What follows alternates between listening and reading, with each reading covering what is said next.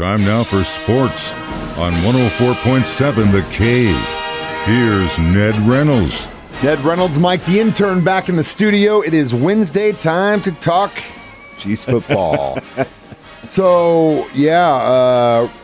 It was not great news to hear that Ross had been carted off the practice field yesterday after the game he had in New Orleans. Looking good, but this is not the same situation that got him in there in the first place, right? Not hardly at all. And when they talk about carted off, I abhor that term. It leaves the impression the guy's flat on his back and all that. Every single time. Ross went off sitting up in the front of the cart. Apparently his injuries were, this is Justin Ross we're talking about, had knee and maybe something else, maybe an ankle injury or something along those lines. But this does happen. It's a knee and a hamstring for Justin Ross. Earlier in the day, Jody Fortson was put on injured reserve, so his limitations this year are rather significant. And then this rookie, Nico Remaggio, who is a free agent from Fresno State, had some kind of an upper body injury. The Chiefs didn't really say what it was, but he was also, quote, carted off the field. That's because he rode off in a cart. It is really misleading, folks, so you don't put a whole lot of grief or stock into that. Let's wait and see what happens. Just listen to Papa Ned when he calms you down, because I was sitting there going, oh my God, they carted him off. It's over. Well, Ned, thanks for making me feel better. I appreciate that. So we've got more preseason action this week. Nothing happening on Thursday? Yeah, one game on Thursday. Who's playing? It's the Cleveland Browns and the Philadelphia Eagles. Interestingly enough, the Browns are the team the Chiefs play next week in the final preseason game. But they'll play in Philadelphia. That's tomorrow night. The Chiefs, of course, are out in Phoenix, Arizona to play on Saturday. And that game right here at 104.7 The Cave.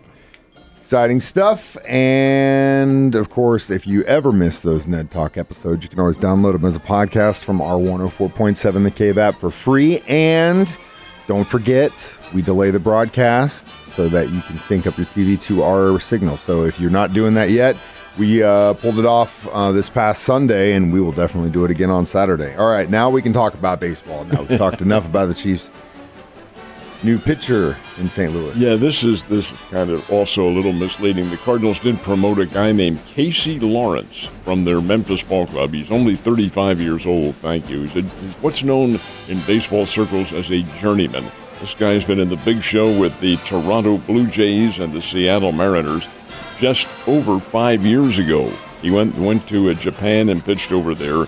Had a minor league deal back in this country with the Blue Jays, which, and veterans are allowed to do this, he opted out of back in July, made himself a free agent. Cardinals saw this. Hey, come on, what do we have to lose by this? With Memphis, this guy made 3 starts and had an earned run average of 5.40. But the Cardinals said, we can get him on the cheap. Let's get him up here to end the season. So Casey Lawrence has joined the Cardinals and will probably be making a few appearances. Interesting. Think he might be the future of Cardinals baseball? Not hardly. Did the Cardinals continue to get well against the A's? They did, and that's exactly what they are doing, getting well. And they have to. The attempt at a sweep will come tonight in the game at Busch Stadium, and if the Cardinals don't sweep this team in 3 games, then they should be feeling badly about themselves. The Oakland A's, folks, don't be misled. They can play the game. They've got skilled players out there, but they just aren't very good. And they don't have a lot of punch. They don't have a lot of overall talent on their team. There is some. Cardinals win last night 6-2, scored 4 runs in the first inning off a guy who was making his first start in the major leagues in something like 5 years, something like that. And that's the type of team Oakland has. They're playing cheap baseball. They're not paying these guys very much, and as a result, you get cheap results. So the Cardinals win 6-2, and that puts them now 12 games under the 500 mark. They can make it 11 if they win tonight, and they certainly should. Then the New York Mets come to town. But, hey, we'll see. We'll see what happens. But the Cardinals need to make hay while they can. Absolutely. What about the Royals? How'd they do? Royals didn't fare so well. Played the Seattle Mariners. The Royals, incidentally, are next to Oakland in the power rankings, but Kansas City is far superior to the Oakland A's in terms of talent.